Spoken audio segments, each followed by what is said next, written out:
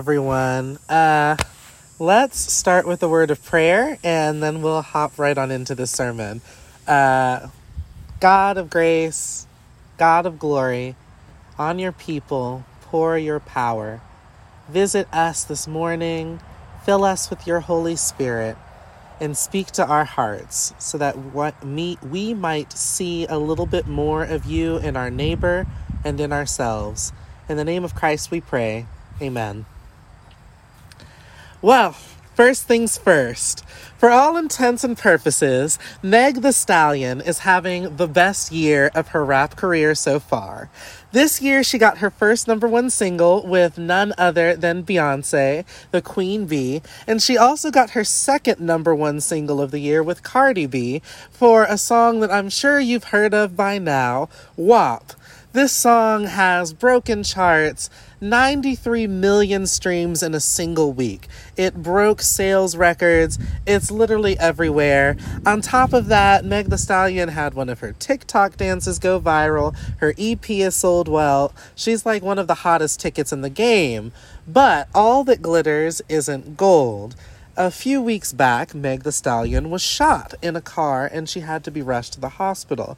And after weeks of being hounded about it, she finally confessed that it was her associate, Tory Lanez, that shot her twice in the foot.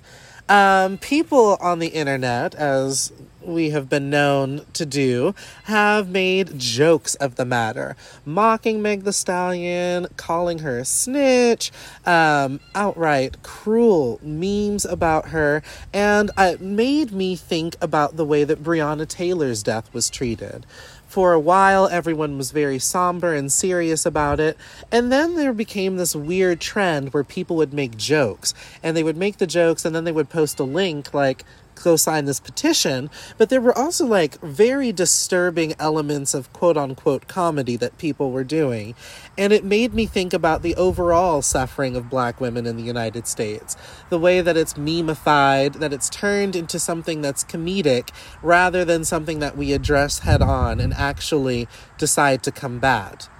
People are valued for their work, such as Meg Thee Stallion's music or Breonna Taylor's work as being an EMT, but when it comes to their actual lives, their physical safety, they're not worthy of protection. I find that interesting, and I find that to be reflected in this biblical text. In this text, we see two women, Shiphrah and Puah, resisting political power. These women are clearly empowered by their faith, by the example that they set other women of color, they allow people to stand up for themselves, and God blesses them for it. And you also think that, like, Miriam, the sister of Moses, grew up in this environment with Shiphrah and Puah.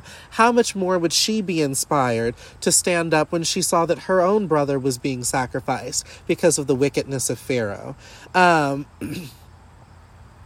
lost my place. Anyway, Miriam would have known the story of Shiphrah and Puah. She would have known their names, their hometowns, who they were.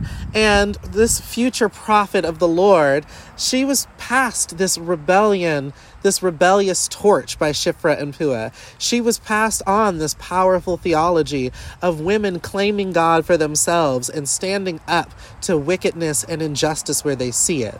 Alice Walker, the author of books such as The Color Purple and In Search of Our Mother's Gardens, would describe this powerful spirit of sass that Shiphrah, Puah, and even Miriam have as being womanish. Here's the definition. 1, womanish. Girlish, frivolous, irresponsible, or not serious. A Black feminist or a feminist of color.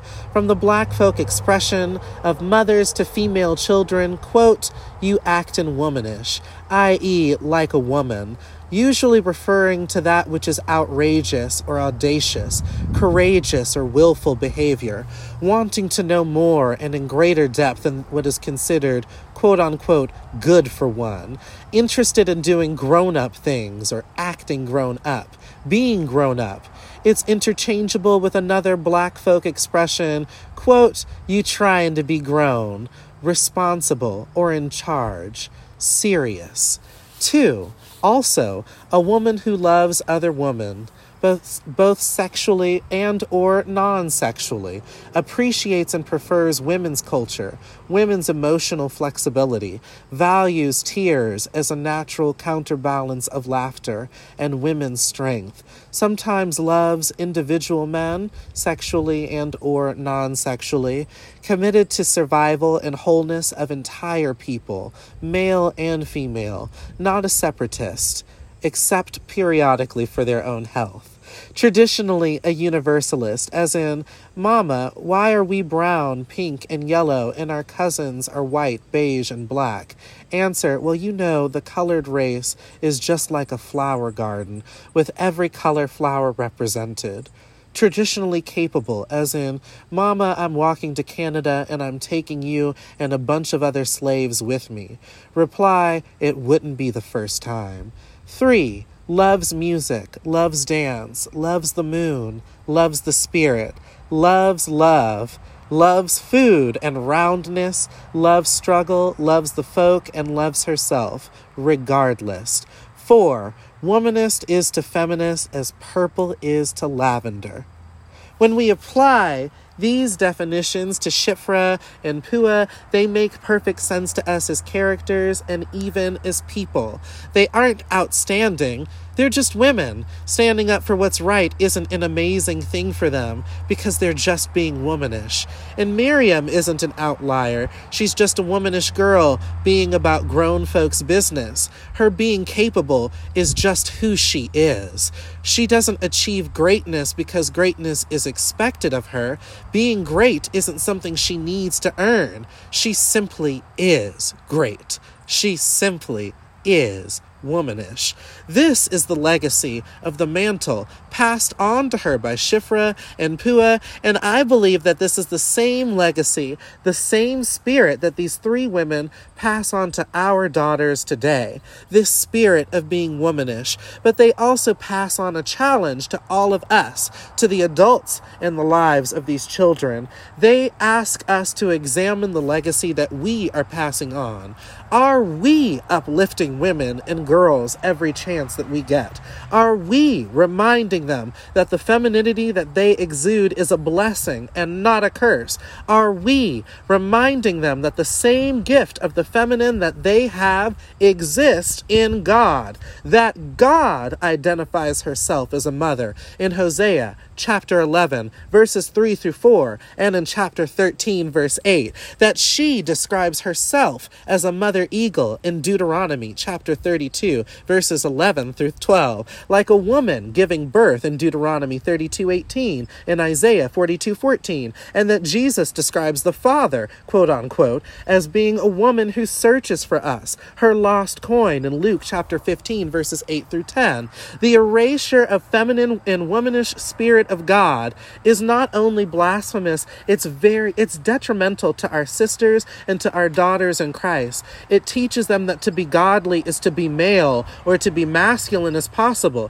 It implies that the only aspects worth ascribing to are a mimicry of that which is male, which is an outright lie. But it's a lie that has power that can be readily seen in the way that we present women, in the spirit of the 80s and 90s that quote unquote gifted women with shoulder pads and made their shoulders look more broad and more quote-unquote manly. The power cuts or the power suits or the defeminizing of women in the workplace, the school dress codes that cause women to hide who they are so that the boys can focus, quote-unquote.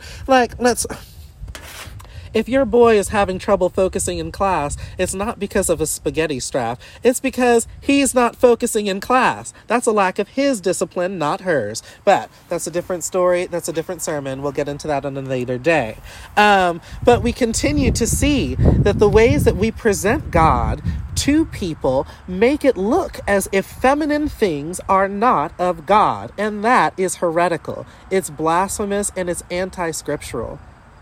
When we say that God isn't a man, but only refer to God as he, him, and his, the way that we say that to girls is detrimental. It still forms in their mind, oh, he is up here and I am down here. I am separate from that which is holy. That is blasphemous.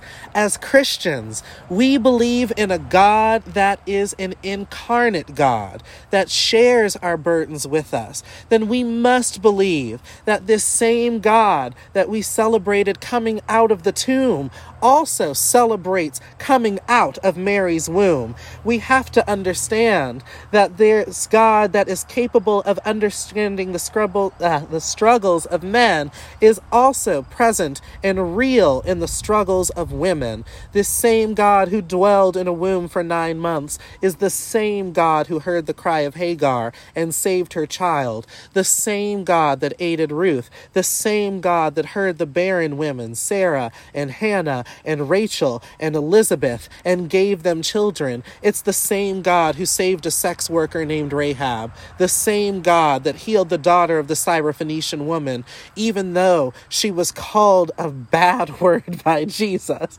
It's the same God that ascribed value to a Samaritan woman at the well. It's the same God today that hears the cries of college women across the nation facing the violence of sexual assault. She's the same God who hears the cry of women who can't become mothers. The same God that hears the cries of girls kidnapped by Boko Haram and hears the cries of women struggling for equality. She hears the cries of women that face violence from men like Tory Lanez. She too bears bullet holes like Meg the Stallion. She too weeps when she hears George Floyd crying out for his mama. She too knows what it's like to bear up a child that's been shot down. She knows what it's like to cover us under her wings and to protect us like a mama bear. She feeds us, she births us, she protects us from Pharaoh, and she won't let us drown in the Nile. And when we do pass on, she comforts the people that we leave behind, and she fights for justice for us. So it makes sense today that that work is still overlooked. It makes sense today that especially Black women have their work undervalued, and that quote-unquote women's work is undervalued in our society because we have undervalued the work of the divine feminine in our lives. By failing to see the glory of the divine feminine, we fail to see the value of the divine feminine folks around us. Which is why women's work is so undervalued today. It's why teachers are being sent out like sheep to the slaughter in the midst of a health pandemic. It's why people in the food service industry can't secure livable wages and can't afford their rent. It's why the people that work for Amazon are in parking lots, peeing in Gatorade bottles and sleeping under blankets and eating peanut butter out of jars because they can't afford homes or adequate food. We, especially as children of God that identify as Christians, we need to search in our hearts for what hinders us from seeing what is so plainly in front of our eyes.